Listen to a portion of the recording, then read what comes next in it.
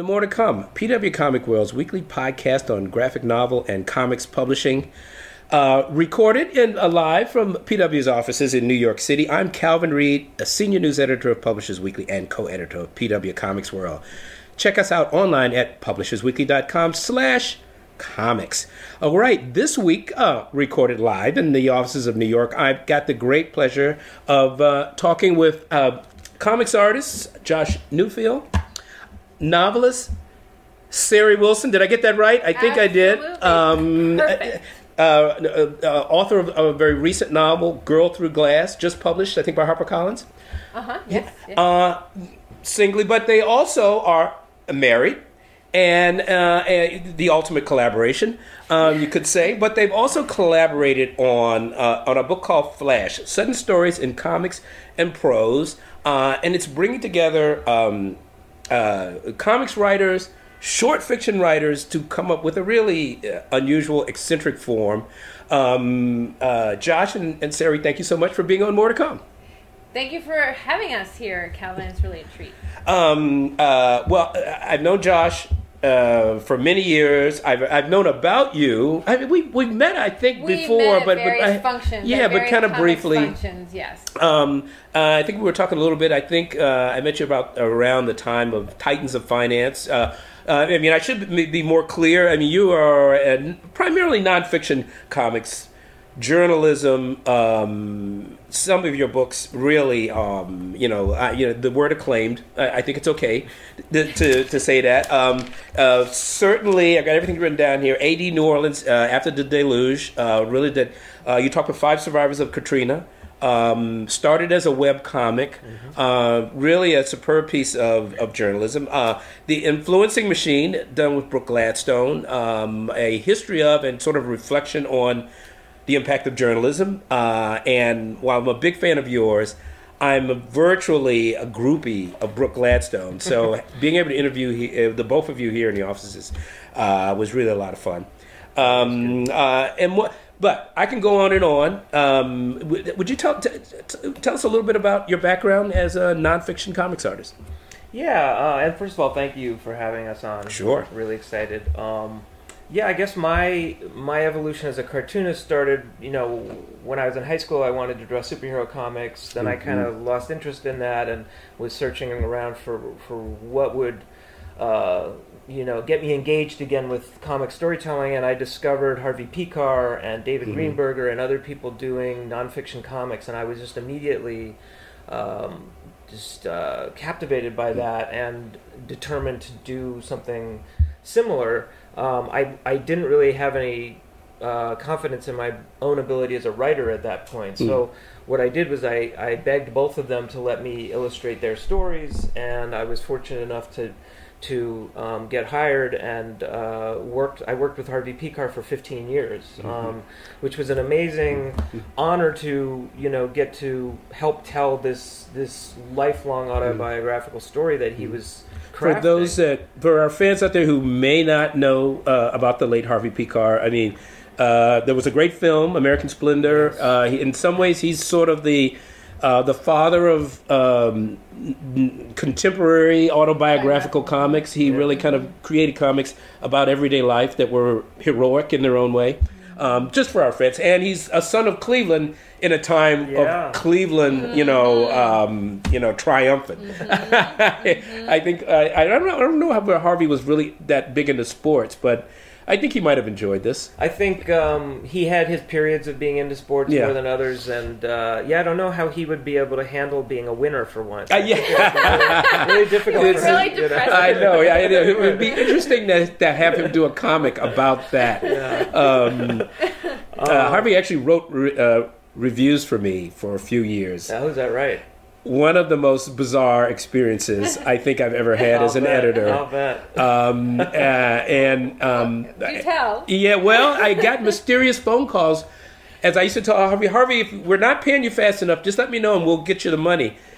But of course, Harvey found ways of calling people at Reed Elsevier, the giant octopus-like corporation that used to own Publishers Weekly. And I would get mysterious calls from the finance department saying, "Do you know this guy who's calling about his like $50 check?" And I said, "No, Harvey." So he could find the money guys. Yeah. Anyway, that's my Harvey Pekar story. Anyway. He was a file clerk, so. Yes, that's right. So he could find he could navigate bureaucracies, of course. Exactly. But when did you get started? What was some of your? When did you first start doing comics?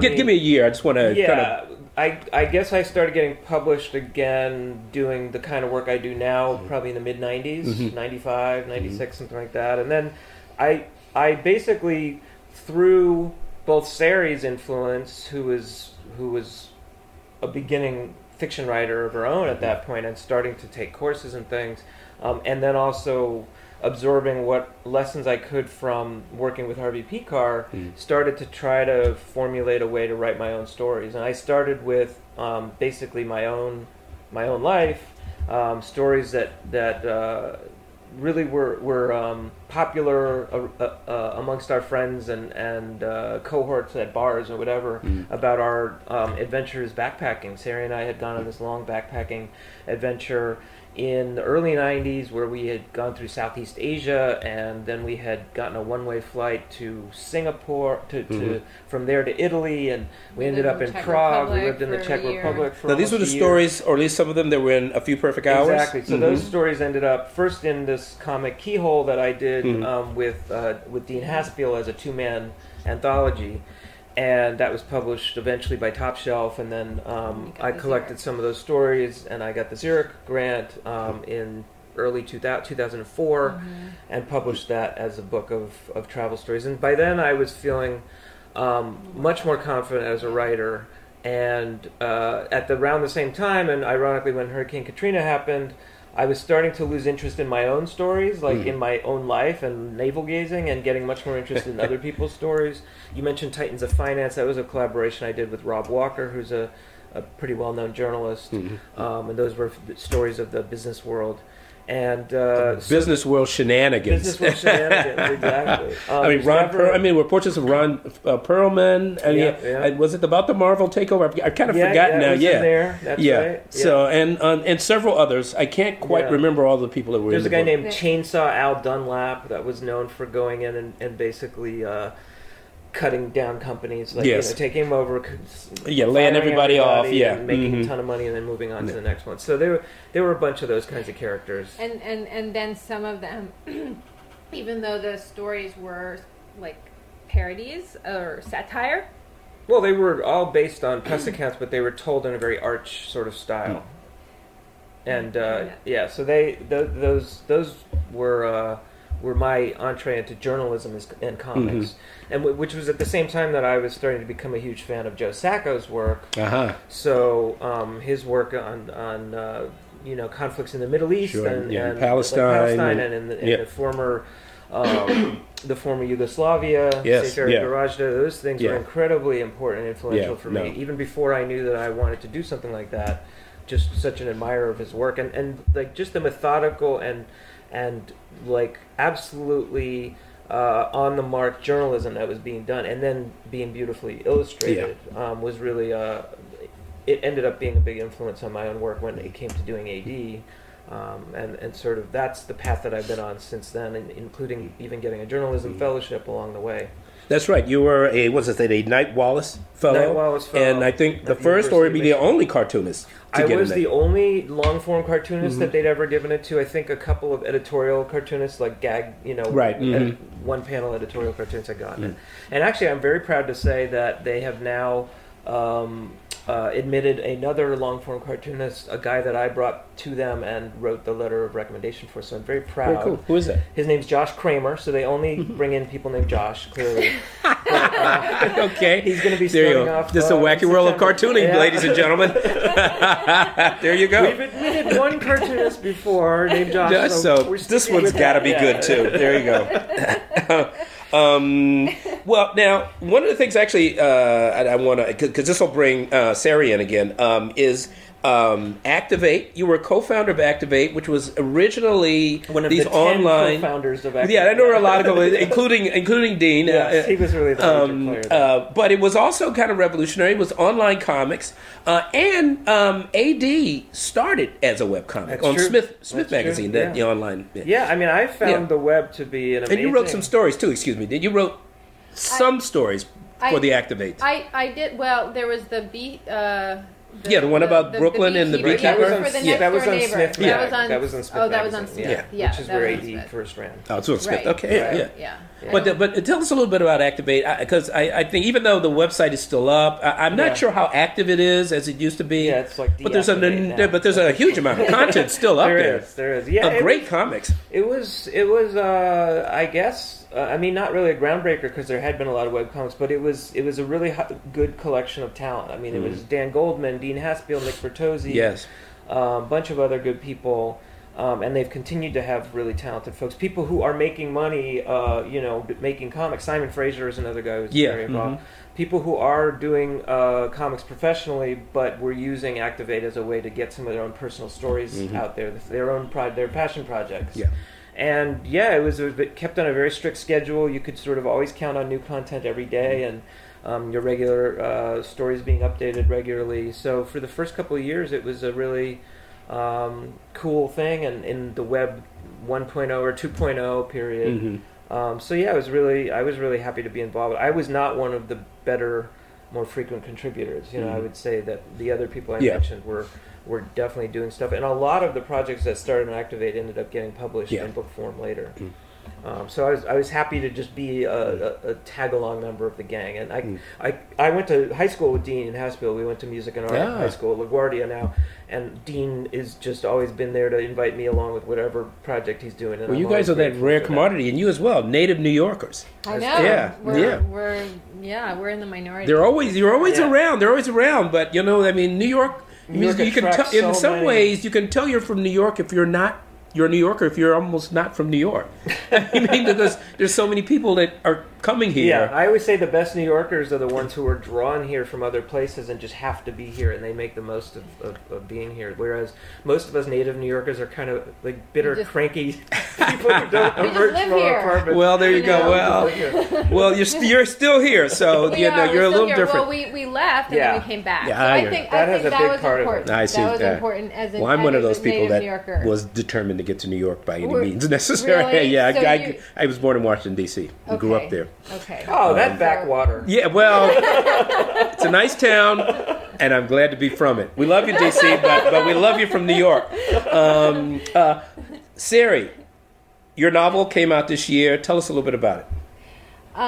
Well, this was my passion project. Right. I worked on it. It's called Girl Through Glass, and I'm calling it a literary mystery. So it's about set in Brooklyn, partially in Brooklyn, in the ballet world, 1970s, New York City, so that kind of lost world. And that's your background. You were formerly a dancer, or aspiring to be a dancer. I was trained as a dancer when I was young. I left the dance world when I was in college. I left the ballet world about 15, but I was very devoted childhood dancer, and it was really my passion when I was young. So yes, I was drawing on my own memories of my childhood, and also the ballet world at that time, which was very much controlled by the Russians who had defected, and there was a lot of glamour associated with it, and there was the height of the Balanchine era. So it was a very particular time. Baryshnikov, and it was a very particular time when ballet was in the mainstream, and I wanted to write about what I felt like was this kind of lost world of my childhood when I came back to New York City. So anyway, that's the setting. It follows a girl named Mira, who's not me, and she's really a fictional character, but she journeys through this world, and it's her coming of age story.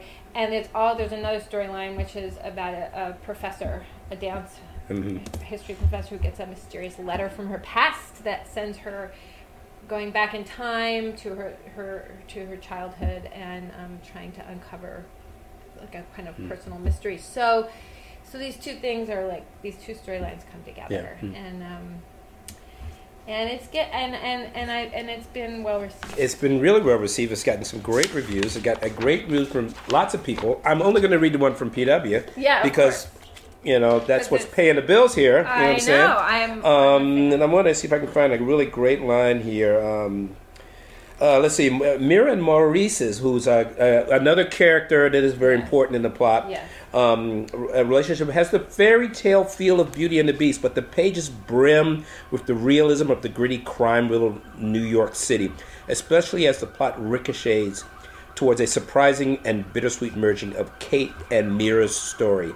Wilson writes lovingly of ballet and elevates the coming-of-age story with a dark undercurrent about the cost of obsession. So, amen. There you go. So, get out there and buy a copy. All right. I love that the gritty and the fairy tale, because those are really two things I was trying to get in one place. Novel works by contrast, right? Mm-hmm, sure. So the kind of fairy tale aspect of that the way that world functions. And the melodrama of that ballet world, and then this gritty urban setting. And certainly the reality of New York in the 1970s, which I don't think anybody associates with ballet. Though indeed, of course, ballet was obviously huge. But I mean, when we think of New York in the 70s, we think of so much blight and crime and social dysfunction. Yeah. I don't think we often connect it with like some of the great classical arts. Right. But you've managed to come up with that connection. Well, I think ballet was such a refuge from all that. It was almost like creating this fairy tale world that really had nothing to do anymore with what everyday life was like. Right. But that was where people who really couldn't handle what was going on outside. I think that's true. I don't talk about it, but this little white girl from Brooklyn. Like, I felt lost in this urban landscape and I found this kind of respite, which ended up being quite a dangerous place, actually. Yeah. It has its own. It had its own. The ballet world. Really? Oh, that's interesting. And that's what the moral complexities and I see. And these characters like Maurice. So just a lot of complexity in that world and moral dangers. But at first it seemed like this kind of safe haven, these studios where you could go and you could just listen, you would put on your tights and leotard and you could throw yourself back into the 17th century. And this European art form that had been brought over and kind of, just plopped down away in the middle of this social upheaval. It was a very odd time. So I was very interested in that. Well, the 70s remained a very fertile period, in New York and elsewhere. Right. You know what? Well, we're going to segue back now to Flash, because this is something that we want to talk about, and I really want to hear you talk a little bit about collaborating between the two of you, but also between the artists that you bring into this really unusual project. So, either one of you, first, tell us about Flash Fiction, and then how you got into what, I've sort of called this sort of exquisite corpse kind of project, being, the art kind of exercise where you bring a number of people together to respond, each doing their own part of an art project, be it, a visual art or writing, and then you have a whole new thing based on the input of like different artists, and that's in some ways that's the rough outline of what you're doing with Flash. Yeah, if I could just jump in quickly about that, I was thinking that when Sari and I first met, I was doing really poor genre comics, basically illustrating other people's scripts. We were all trying to get in, professional work, and it was very uninspiring. And Sari was just starting to write. Really, I mean, we've known each other. We've been together since we were like 20 babies. We were like 21. When did you first meet? We first met at the Nation magazine. Huh. She was an intern. I was like the guy who 21. Who restocked the bathroom with toilet paper and sold back issues, So you knew he was going places, huh? That's the guy. That's the guy for me. Yeah, the guy's stocking the bathroom. You know what you like. Cartoonist. Wow. There you go. That sounds like a lucrative gig. But she was just, you were really just teaching yourself to write at that point. And a lot of the writing that she did was really wild and nothing I had ever seen before. And of course, when we met, we have to share our passions and stuff. I'm making her Prince tapes to try to get her to Prince. There you go. She's showing me her writing. And I like the anatomy of a love affair. I'm loving this. Keep going. we would share our little half carafe of wine. Yeah. At the little Italian restaurant. There's the soul of collaboration. Yes. Love on a budget. Exactly. Oh my God. The Nation magazine. We're talking about total budget. $75 a week. There you go. Yeah. There you go. I wasn't making much more as actual staff. But I was really taken with her writing, and it's funny. I think back on it now because a lot of it was pretty short. It was sort of like it didn't really have it was these snippets. It was these moments that you were trying vignettes. to capture. They were true. vignettes. You they called were them vignettes, but called them vignettes. I think now we might call them something akin to flash fiction. And later on, I remember when we were in Chicago. Flash forward a few years. You actually started writing a couple of vignettes. You were writing vignettes with in a class you were taking, and again, those really have a similar. And I was also, as I was expanding my own repertoire as a writer, in Keyhole, I would do these little short pieces that again have that same feeling. They really just hit you, with something really short and powerful. Can you define flash fiction, which is a form and kind of a movement? Yeah, it's become a movement. Yeah, so define it for our listeners. Well, we had or a rough, it's defined all different ways, but for the purposes of our anthology, we defined it as 1,000 words or less. Isn't that right? Yes. Yes, and we had to go back and forth on that word count a bit, but that seemed to be an acceptable a way to that's generally accepted, and. So short fiction. So short fiction. So we're talking about fiction, and we're talking about for prose, 1,000 words or less, which I think is about 6 pages. No more than 6 pages. So you have to get in and out. It's a little less than that. Okay, isn't like a page double space about 250 words? 250 words, yeah. So 4. Yeah. 4. And then we kind of struggled to define what that would mean for comics. Because they're also, we're talking about pairing them with short comics. Short comics. Yeah. And there's not really the flash fiction term for comics, so... Other than mini comics? but that's a different... Yeah, that's really different. So it really... There isn't an exact comparable comics we said form. Vignette. We called it a vignette, and in our email in which we approached the creators, we Josh, this was part of your job because he approached the comics creators and I approached the prose writers. I could read sort of a snippet of what we wrote as why we were choosing flash fiction to the people that we were. Why did we choose flash fiction? Why that form? It's a vibrant form of fiction, flying under the radar, democratically practiced both in MFA environments and throughout the writing community. And it's perfect for a project that was about pushing boundaries and cross-fertilization. And I think most of all, what we were really, what we thought would be the connecting tissue was that each piece sort of is like this condensed form that has so much energy to it, and just seemed to translate well across both forms. Like if people didn't even know they were making flash fiction in comics form. If you read literary anthologies like Mome or Drawn Quarterly, stuff like that, you'll find that a lot of pieces really have that same quality. So we saw like a connection in that form of writing across both comims and prose already, and that was what appealed to us as people who already practice comics and prose. Yeah, and the other thing now that I'm really is that in the shorter form, aside from the constraints of actually publishing a book, we had to, if we had 20-page comics and 20-page, it just wasn't going to work. Yeah. So we had to, this was a project about constraints and about process. So we had to create in a way these artificial constraints in order to see how the process would work. But for flash fiction, you have to isolate, as practitioners of narrative form, the elements of the form. So if you're talking about voice, are you talking about image? Are you constructing it around images? Are you really going to go for narrative, but you're going to have to go in and out?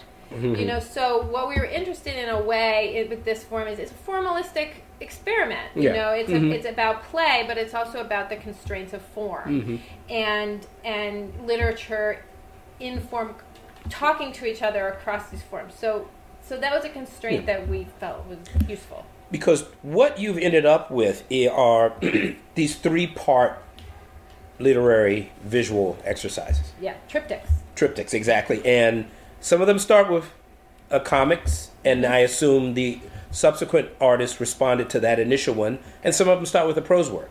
And it goes, and they alternate. Prose, comics, prose, comics. Yes. And some of the artists. And that's the other thing. How'd you find people? Are there just a bunch of cartoonists and prose writers here just dying to, like, go into this spectacularly eccentric form? Or Apparently so. Yeah.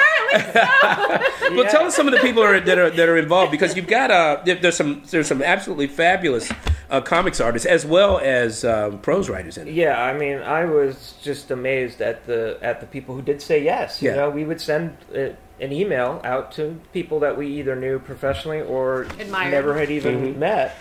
And I don't think anybody turned us down. I mean, maybe a couple of people I can't even remember at this point. But yeah, some of the cartoonists, and then you can name some of the writers.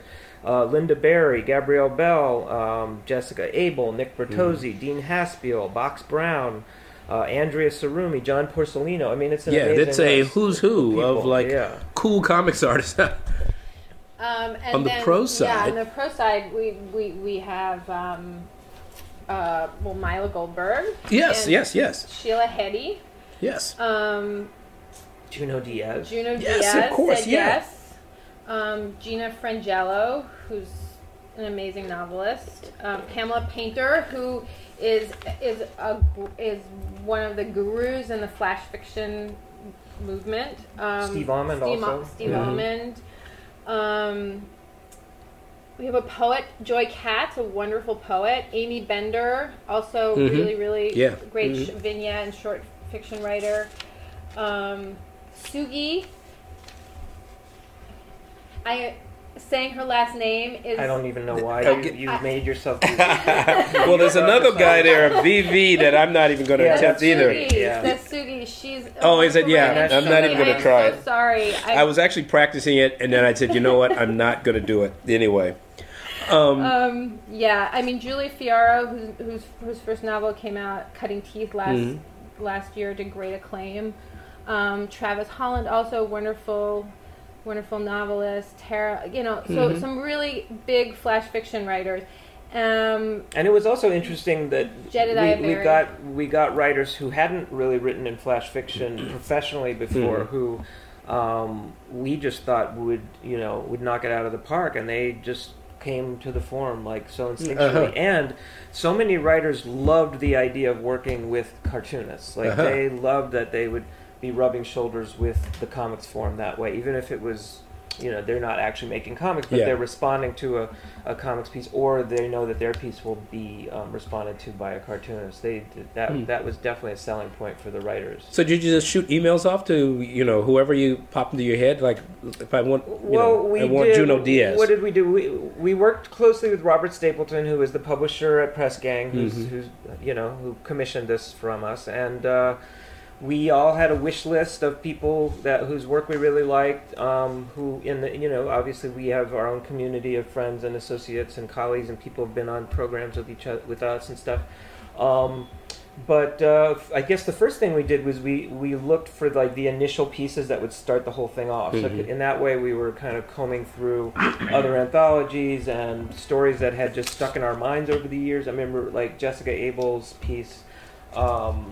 In the book, Mile Marker was something that I remembered back from Art Babe days. Going back to like the 90s. Yeah, her early comic stories. That piece that really stuck with me. We knew each other back when we both lived in Chicago. And I just remembered that piece so well. And that Juno Diaz story that's in there as well is one that we had read in the New Yorker, I think, the first time, and had talked about it. So they were pieces that inspired us, and that we thought. Represented the flash fiction form and the literary the kind of types of fiction that we were going for and would like to see cross genre. And what was important too is that we found pieces that had a kind of open-endedness to them. Like they couldn't just be this perfectly self-contained little jewel because each story needed to be reopened and in some way responded to by whoever was going, was next in the process, and that meant whether it would be a character that they would pick up on, or a particular thematic element, or even just a word or a phrase, but it had to leave something still open to be explored. How did you match up the artists? How did you decide it? Trial and error, or? No, that's where we felt like as curators we could really, as editors, we could really make a stamp on this project. So we thought about, so for example, Jessica Abel's piece Mile Marker, we thought, well, what are the elements in the story, and who could we see, who would we like to see respond to this piece and see what they did with it. So Anthony Tugnazzini is a really interesting flash fiction writer, edgy, experimental. Someone we actually knew when we lived in Prague too. We knew when we lived in Prague years ago, and I thought, you know what, I don't know. It's almost intuitive. You're right. The project is a bit eccentric, and so it's about. That's why it's cool. Yeah, it's an art project, in it really a way, is, and that's what the press gang was looking for. Almost an art book.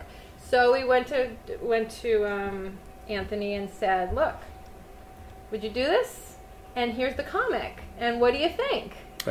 So we would send a copy of the comic. Occasionally we would send two, for the prose writers, we would send two pieces, and they would get to choose. I see. Because everyone likes to be able to choose. Yeah. But sometimes we didn't. Sometimes we just said, this is a piece for you. Are you inspired? Yeah. Because it's about inspiration, about play. And, 9 times out of 10 they said, this is so cool. I just don't get to do this in my life. Professional writers have so many obligations, but most of them are not about creative inspiration and play. So I think that's what they were attracted to. At least I can speak. And I think the cartoonists felt very much like ennobled by this idea, like that they were being taken seriously. Like they're we're living in a period now where we've all among us here we've known this for a long time, but we're also living in a period where these barriers are coming down between what's acceptable art and what isn't. And of course, as we know, comics is kind of the beginning, the archetypal trash popular culture, right? But no more. Right. And so this is obviously a great exercise in not leveling, but in removing these barriers between who's the real artist and who not. And really, we certainly know now that comics, of whether genre-based or literary or whatever you want to call it, it's all good art. Yeah. It's all good art. And I 100% agree with you, and that's been the battle I've been fighting on behalf of comics and graphic novels for the last 20 years. But I have to say, at least from my own personal experience, that, and I would probably speak for a number of the other people in this anthology, that as much as you might say that and project that image to the outside world, that inside so many cartoonists are these insecure people who grew up reading trash and still have these prejudices that are internalized, that that a project like this is a way of validating yourself, or like furthering what you've been saying publicly, but now it's actually being now you can practice it. It's real. It's not just a theory. I really got that feeling from a lot of the contributors, just like they were so psyched to be paired in this way with literature, and I'm putting quotes around literature. And so for the prose writers, comics are cool, comics are hip, I think.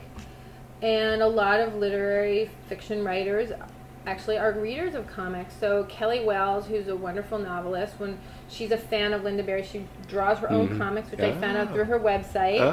And I thought, okay, this is a person whose mind is working in the visual form also. So she's going to probably be interested. And I thought she just wrote a beautiful piece in response to that Linda Berry Lost Worlds. Well, that's good. And I want to ask you. I want to throw out a couple of the stories and hear what you have to say. But in the Night Games segment, which includes the Lost Worlds, and it also includes Kelly Wells' Lost Dogs, right? And then Box Brown's story Photo Illuminator. And to me, they were these very lyrical. What came out of it were these very lyrical observations, children's observations about the city as night falls. That sort of is one thing that came out of it. So, but I'm curious how, as you put this together, what were your thoughts? Well, actually, before we get into that, I just want to make one thing clear too. So these were arranged in triptychs, as we talked about. It's really important to mention that the third person who was going in the project never even saw the first piece. All they would see was the piece right before theirs. So nobody was seeing anything that was done in the same form that they were practicing or knowing, where it had come from. So we found that really interesting because we would often find this connective tissue between all three pieces that really was just through the magic of inspiration. It did not come because the third person was sort of trying to... The third person was reacting to the second piece. Only to the second piece. Very cool. Very cool. I just speak for me. Each of these triptychs has its own integrity. I agree with you. For Night Games, it was about childhood. It was about memory. Mm-hmm. It was lyrical and voice-driven. That was just my reaction. Yeah. I don't. For me, it wasn't so much about the city, but more. I think Kelly Wells' Lost Dogs was. I'm not sure it was a city. It felt like these kids were up somewhere looking at near a cave, and there were these moths, and then there were these bats, and they were naming things. There were bats, and they were naming things, and and the moon was became important for the moths, but then there was a kind of bitter sweet quality to it because there was an element of lost innocence in hers. The moths are actually going to their doom. They think they're going up to the moon, but they are actually going into the arms of the bats. And Bach seemed to run with that. I love Bach's that. Illuminated that giant illumination and magnetic pull. Right, but then he sets it in some kind of dystopic. Like future alternate universe where we have these.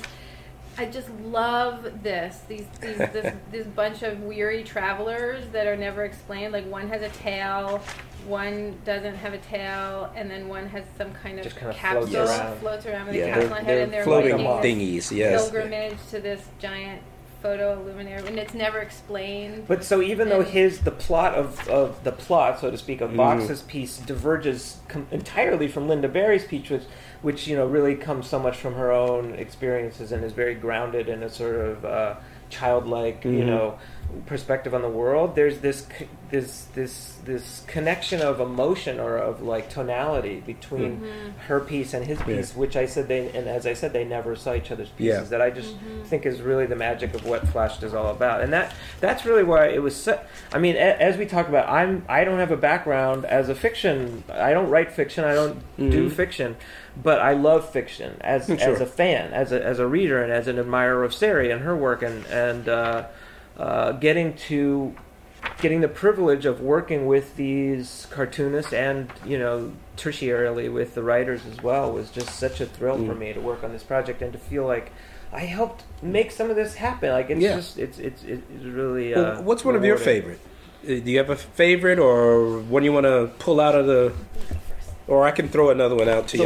The one that I always come back to as just like the magic of and madness of fiction writers is the piece with Gabrielle Bell, Jedediah Barry, and Carol Lay, Mutable Architecture. That's fine. That's on my list here. That whole triptych. First of all, Gabrielle's piece, The Hole, is so awesome. A classic. It's a classic, and I remember that was a piece that I always stuck with me. It starts off a classic of urban neurosis. She's the queen of I read her books and then I'm sort of amused and concerned at the same time. Should I go and check on her? Because she has such a quiet form of neurosis. It's not like the New York Woody Allen style of neurosis at all. There's a lot of correlations in literary fiction too. That there's this story, The Yellow Wallpaper by Charlotte Gilmore Perkins. It's like a classic in feminist literature. It was written in maybe early 1900s. A woman in her room, she starts to hallucinate things in her wallpaper, and they become more and more interesting, like threatening, and so it's really about like female psychology and this one woman's, I guess, descent into madness. But it's become a kind of feminist classic. So anyway, when I read her story, I'm also reading The Yellow Wallpaper. Yeah, I see. And I'm also reading Kate Chopin's The Awakening. Yes. And so for Gabrielle, I've always found her work, like there's a lot for me to bring to it from that. So anyway, and then we... Well, that triptych is, there are all of these, I mean, it's sort of architecture as this like morphing critter. Yes. I mean that all, but not. I shouldn't even say that because it plays with time in the short story. I mean it's and of course, rooms are powerful things. They you step into certain rooms and they have memory. There's so many things that connect with you, and through these three tales you feel that because each one kind of you're in this space that is changing you and acting on you. So I like that one. I just remember that. That's one of my faves. The Jedediah Barry piece, it came in very early in the anthology. It was one of the first responses that we got. It was back in 2013 or something, because this took a while for this whole thing to come together. And I just remember when we got that story, I literally had a tear in my eye after I read it, but I also thought, this is going to happen. Like, this is really real, this project. Like, he totally got what we were going for. Obviously, we don't give the writers any directions.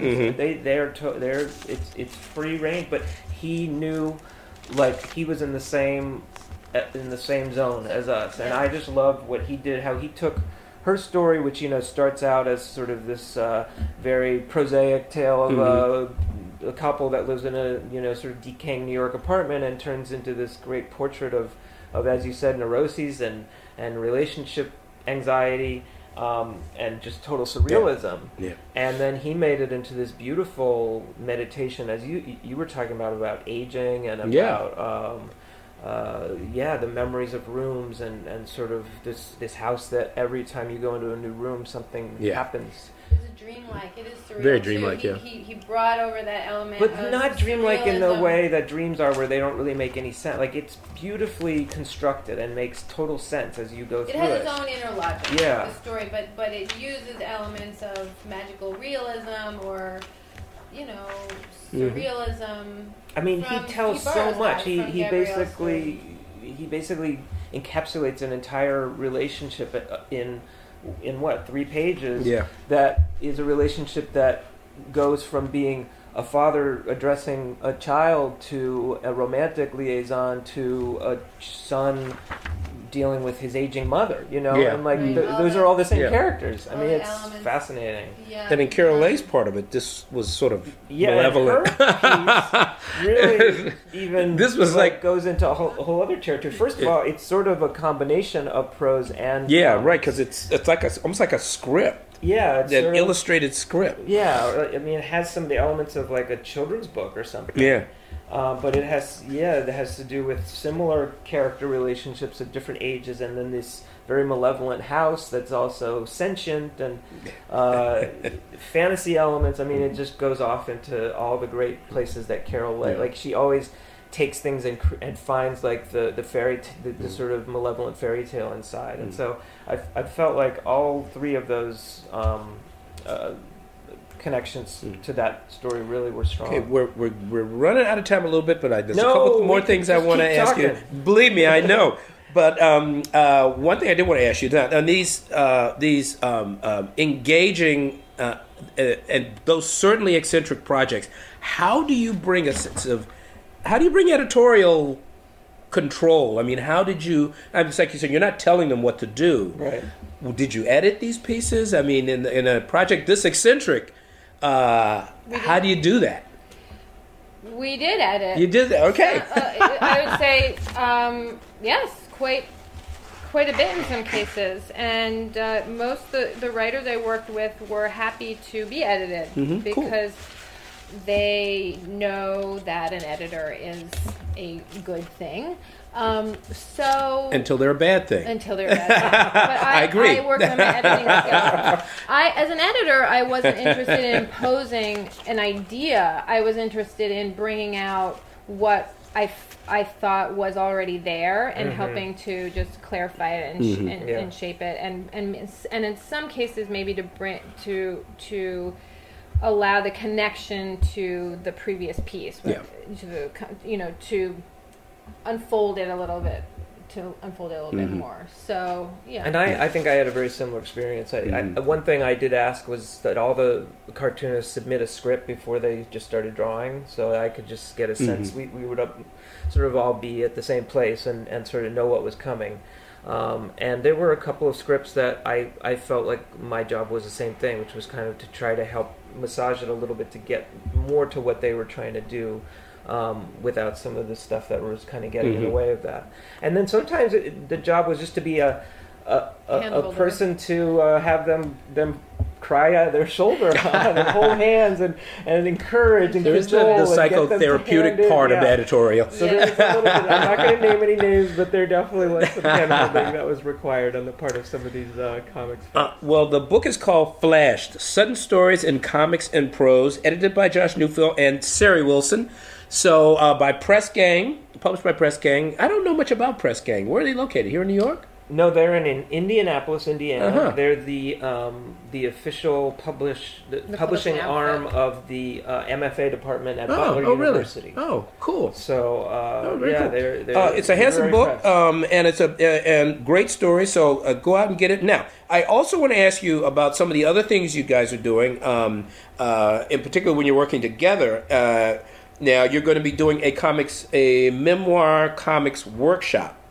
And so tell us a little bit about that. Where and when? That is going to be in late July, early August at the Fine Arts Work Center up in Provincetown, Massachusetts, which is a very fine, long-standing institution which supports visual artists and writers and poets.